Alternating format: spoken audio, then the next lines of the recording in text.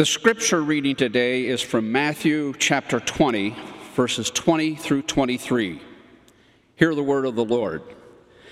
The mother of the sons of Zebedee came to him with her sons, and kneeling before him, she asked a favor of him. And he said to her, "What do you want?" She said to him, "Declare that these two sons of mine will sit, one at your right hand and one at your left, in your kingdom." But Jesus answered, "You do not know what you are asking. Are you able to drink the cup that I am about to drink?" They said to him, "We are able." He said to them, "You will indeed drink my cup, but to sit at my right hand and at my left, this is not mine to grant, but it is for those for whom it has been prepared by my Father." The word of the Lord. Thanks be to God.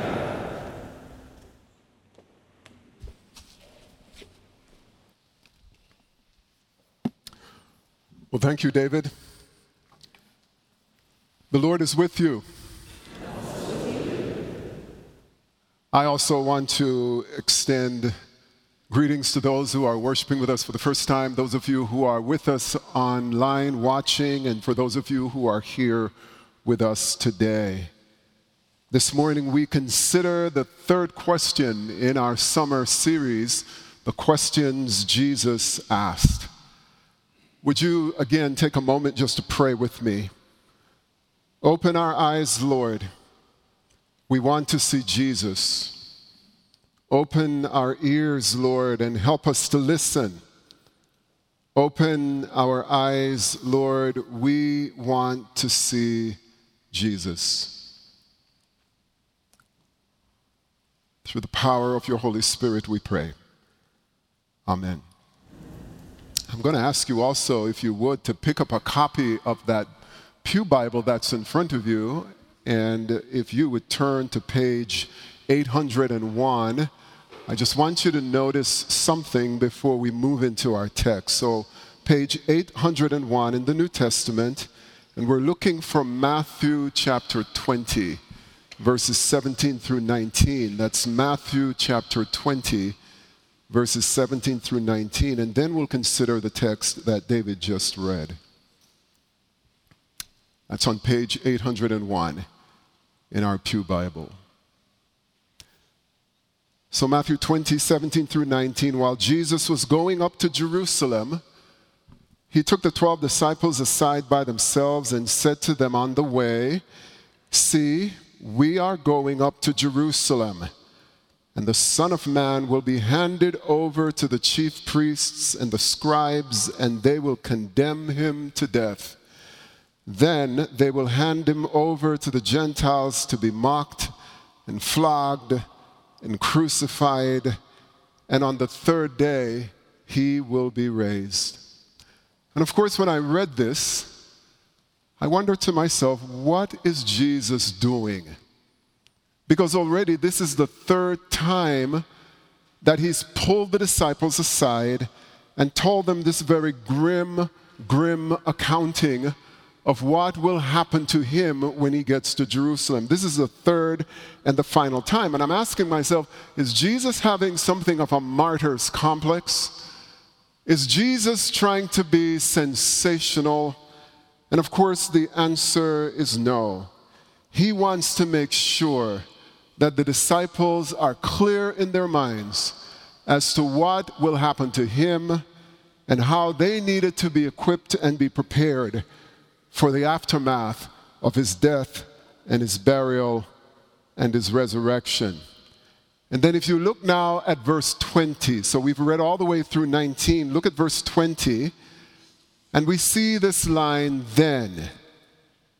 Then. It could have been the same day, it could have been days after, we're not sure, but then, after Jesus tells them that grim tale, the mother of the sons of Zebedee came to him, and I underlined in my text, with her sons. And she took the position of a penitent, bowing the knee, offering a request, and this is what she asked of him. In verse 21, she said, "Declare, you have the authority, Lord, So declare that these two sons of mine will sit one on your right and one on your left in your kingdom.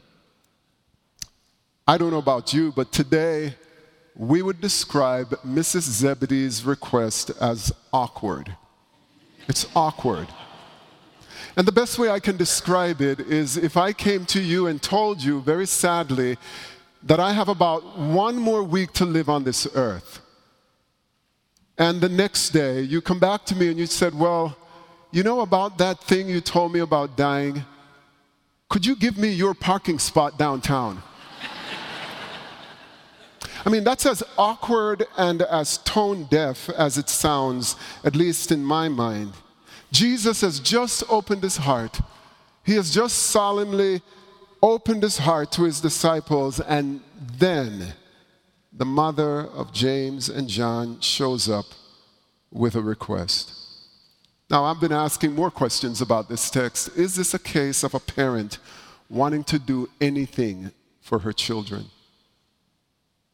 Is this a case of children pressuring a parent to do something for them? What's happening here? Who's responsible for this awkward moment? Is it the mom or is it her sons? Well, there's some things to note that I find very helpful and maybe not so helpful about her request. What I find helpful about her request is that she got it right.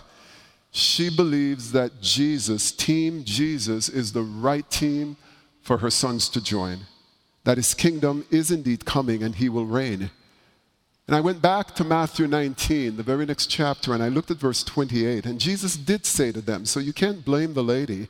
Jesus said to them, truly I tell you, at the renewal of all things, when the Son of Man is seated on the throne of his glory, you who have followed me will also sit on 12 thrones, judging the 12 tribes of Israel. So I don't blame Mrs. Zebedee for wanting the best for her children. Many of you here are parents. I'm a parent, and I want the same. I want the best for my children. But there's something that's not so helpful about her request. And it really shows how much Mrs. Zebedee and her sons had missed the mark. They thought that Christ's coming kingdom would be a replacement for the Roman Empire. And Jesus wants them to know that my kingdom will look nothing like this very tawdry, time-bound Roman Empire that you're witnessing. Something that's not so helpful if she's being a helicopter parent. If she's just leveraging this opportunity to get her sons into a better place, then that's not very good. And then maybe it's not very helpful.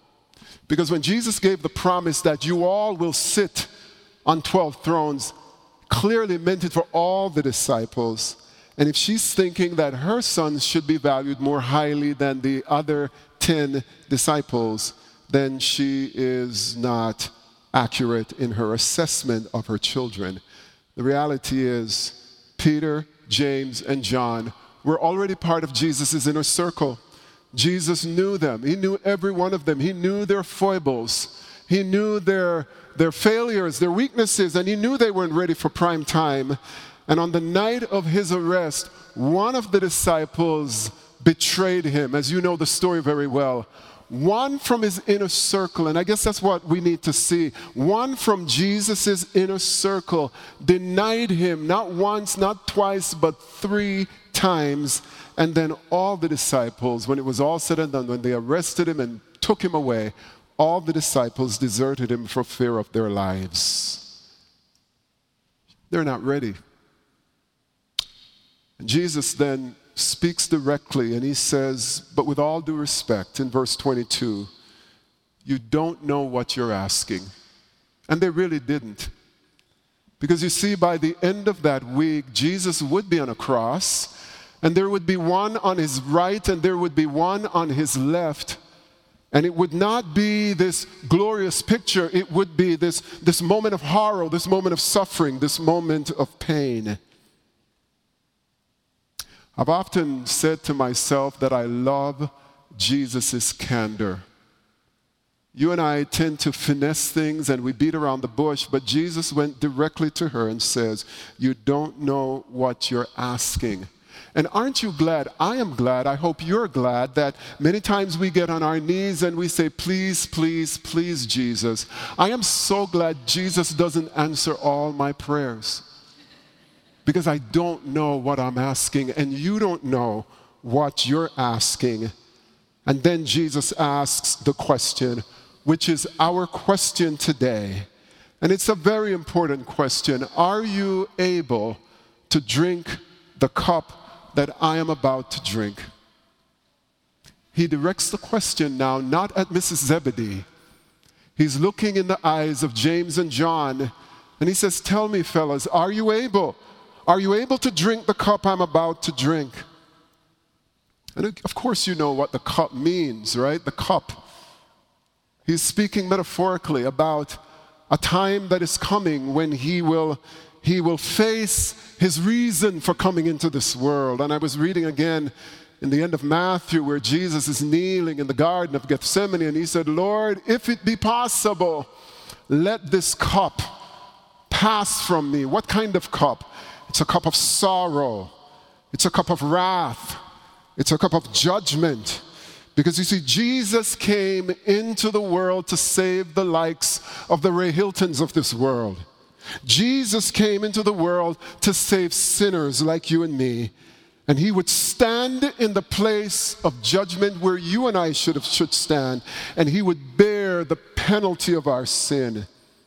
And so, yes, the cup, a cup of sorrow, a cup of shame, a cup of suffering. Are you willing to drink this cup? And of course, with blind bravado, they said, of course, Lord, we're able.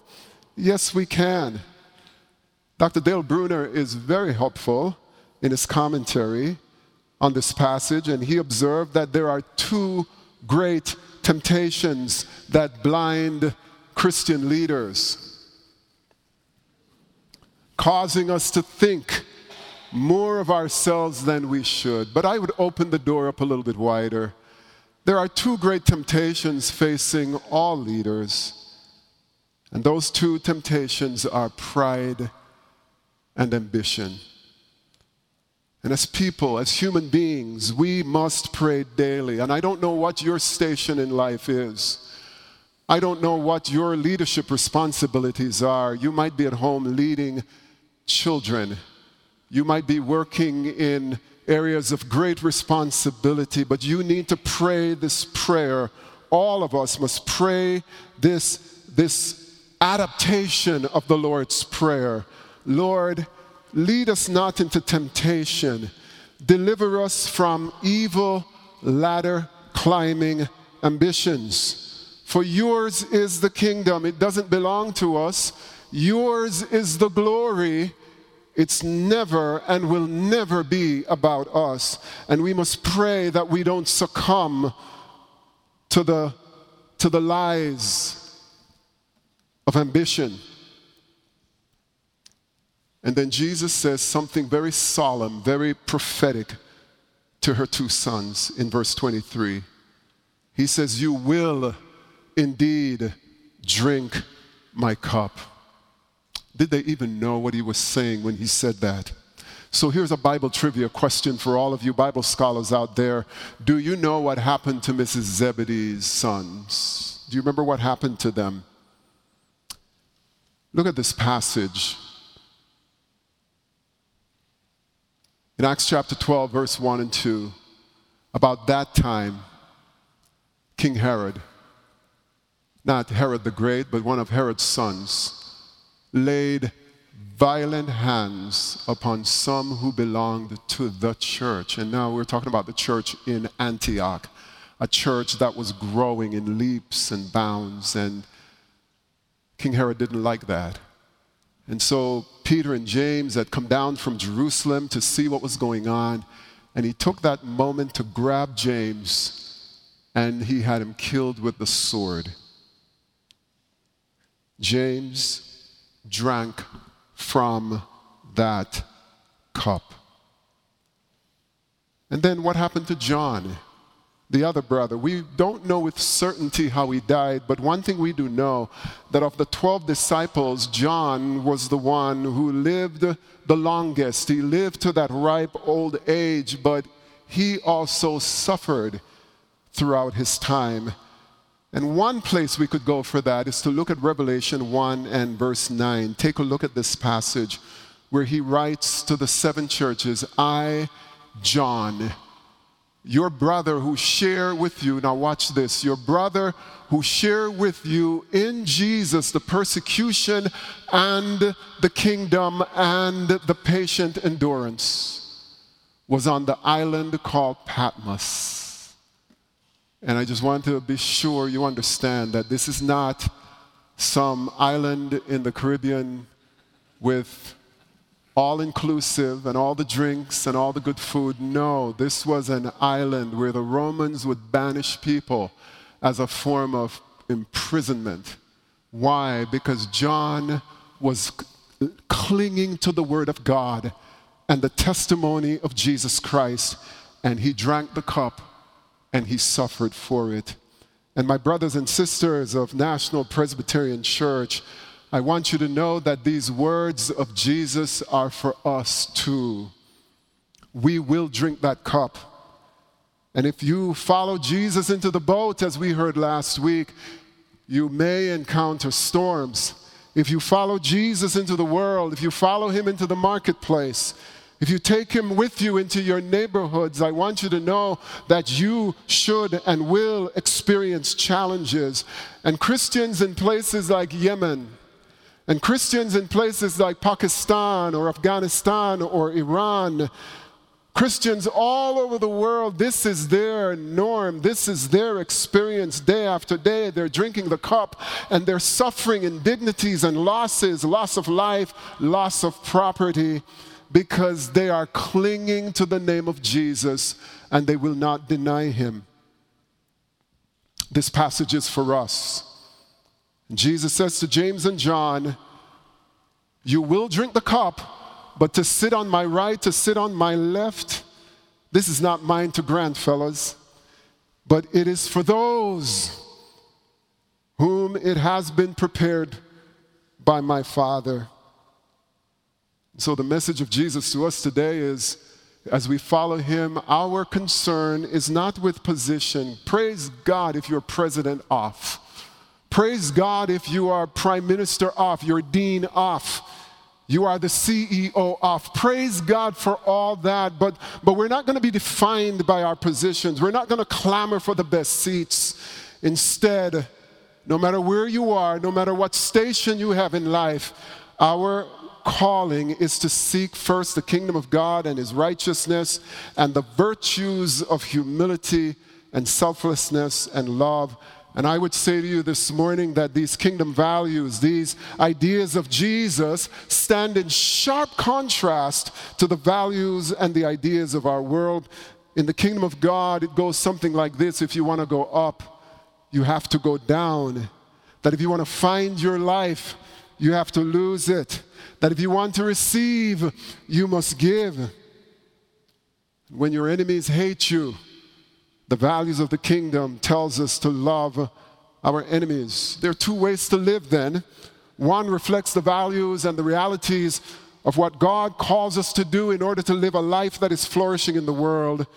But the other is a set of values and ideas that come from this world and wants us to seek glory without the cross.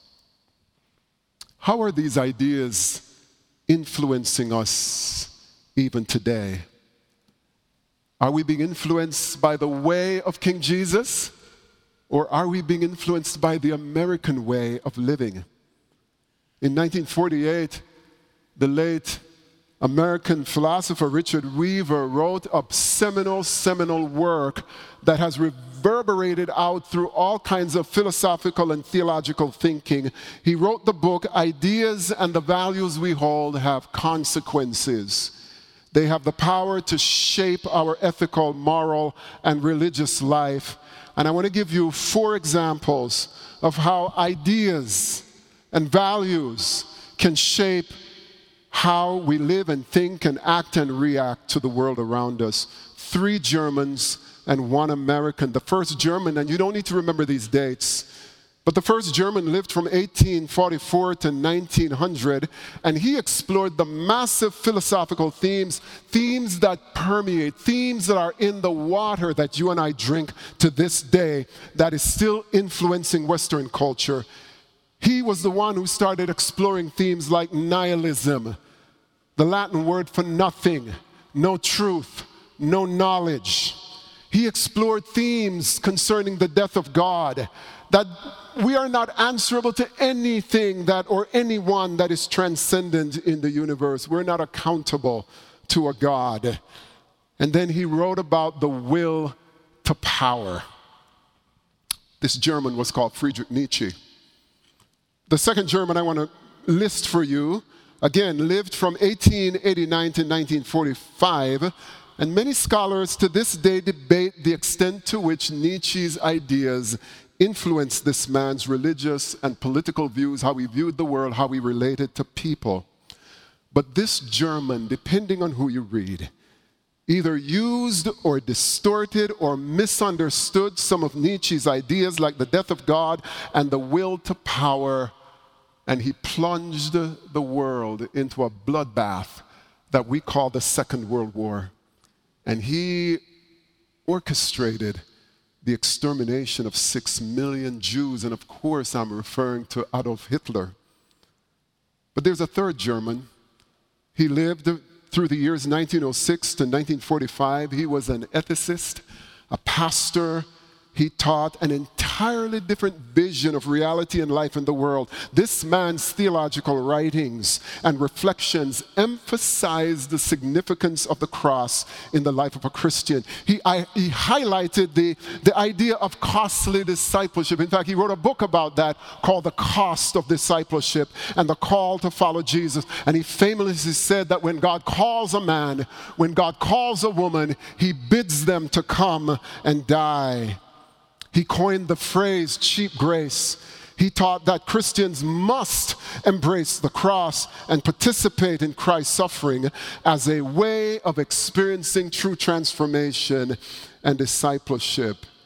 That is countercultural thinking. And when his turn came, he drank the cup. And he was ultimately hanged by Hitler's killing machine for treason. And of course, I'm referring to Dietrich Bonhoeffer. But there's an American in this mix who lived from 1897 to 1963. He was an influential Christian pastor, preacher, author of numerous books. He was the one who coined the phrase, glory without the cross, glory without the cross. And I think that's what Mrs. Zebedee was hoping for her boys, or at least the boys hoped for that. They wanted to get to the glory, but somehow get around the cross. And through this man's preaching and writings, he highlighted the danger of seeking worldly success and recognition and prosperity, void of embracing self-sacrifice and humility and the cross of Jesus Christ. He emphasized the importance of maintaining a genuine relationship with God, not a transactional relationship, but a genuine relationship with God, rather than pursuing worldly achievements for the sake of personal glory. Who is this person? His full name is Aidan Wilson Tozer. Many of us know him as A.W. Tozer. I'm suggesting to you this morning that Dr. Weaver was correct, that ideas and values have consequences, and they have the power to shape our lives in the world and how we treat others. And let me just give you a few modern-day examples of how these big Enlightenment ideas are still shaping us today. You and I live among them. Our children breathe it in. We see it on the TV screen. We drink it in the water. How these ideas are influencing us, and it's influencing the church in the West. For example, I think about this young politician, and I say this with no schadenfreude, I say this young man could have been my son. I say this with sorrow. This young politician who, like Icarus, flew too close to the sun. His waxed wings melted from the heat of media scrutiny, and this young politician plummeted back to the earth faster than his brief flight into the sky. This young politician won a seat in the halls of Congress, but not long after taking his seat, various news sources started exposing him for building his life and his political campaign on embellishments and falsehoods and fantasies and lies and a deck of cards. Through the lens of Jesus' ethics, we could say that he sought glory without the cross. He wanted to get there without paying the price. He exerted Nietzsche's will to power by any means necessary. And in his world, we could say that the ends justified the means. Another example we could think of is the rise of artificial intelligence and how students today are using artificial intelligence to write their papers, turning it into their professors, turning it into their teachers, and claiming that this is my original work. I've read in Christianity Today magazine that even some pastors are using artificial intelligence to write their sermons. They want to sound erudite. They want the glory without the labor and the pain of studying. Over the last few years, in my pastoral work, I've encountered people who have lost quite significant sums. In some cases, I have heard of people losing their entire retirement savings because they speculated with cryptocurrencies. I'm sure there is something noble about this form of investment, but many people who dove into it, they did it in order to double and triple their investment like this. They wanted to get rich very quickly instead of, like many of us, putting $1 away, saving, carefully giving and saving those resources. You say, well, where did that come from? Well, again, these ideas of getting to the goal, getting to glory as quickly as possible, it's been with us for years and years and years. One could argue that it actually came right out of the garden when the serpent said to the man and the woman, you can be like God right now. And then from the world of athletics, athletes, desperate for speed, power, muscles, endurance, endorsement, fame, do not hesitate to cut corners by ingesting performance-enhancing drugs to dominate their opponents. They too want the glory without the cross. And it's happening in the church. I'm telling you, it's in the church that we are affected by these culture-shaping ideas. We want the power of prayer. Especially when we're in an emergency, we want to lift up that prayer to God, and we want God to answer immediately. We want intimacy with God without spending time with God. We want a growing, successful church without any changes in my life, please. We want morally and spiritually strong children without any kind of modeling in the home. We leave it up to the church to do it. We want knowledge of Scripture without having to read the Bible. We want the glory without the cross. If you're here this morning and you're investigating Christianity, I want you to think long and hard before you sign up to be a follower of Jesus. If you've lost your vision for Jesus, I want you to take a look again on the cost of discipleship. Jesus is saying to disciples, he's saying to us this morning, that if you truly follow me, you will drink the cup that I drink, because the Christian life is a cruciform life. It is a life of sacrifice. We're called by God to give our time and our talents and our resources in service to God. We're called to humble ourselves under the mighty hand of God And in due course, God will lift us up. And so the kingdom of God advocates a way of life that clashes with the values of this world. Are you ready for that? Is that how you want to live? Those who want to be great must first learn to be humble. Jesus' kingdom is advanced by humble service, not by grasping, not by clinging, not by tearing down others to get to where you need to be. This was Jesus' point. And we didn't read the rest of the text, but that's why Jesus took a child and put that child in their midst and said to the disciples, do not live like the way you see those Gentile rulers doing their thing. If you're going to be in my kingdom, if you're going to be part of my kingdom, I want you to be like this little child. The simplicity, the humility, and the love, and the childlikeness of a true believer, that's what I want from you. And so he chided not only those two disciples, but he chided the rest of the disciples, and he said to them, it must not be so among you. Whoever wishes to be great. And I don't think Jesus is against being great. We need to do great things for the kingdom of God, write great books, run great businesses, lead great churches. Whoever wishes to be great, though, among you must be your servant. And this is where Robert Greenleaf coined that phrase, servant leadership. That's what we need in the churches. That's what we need in the halls of government, in our business communities, in the home. Great leadership comes out of being a servant.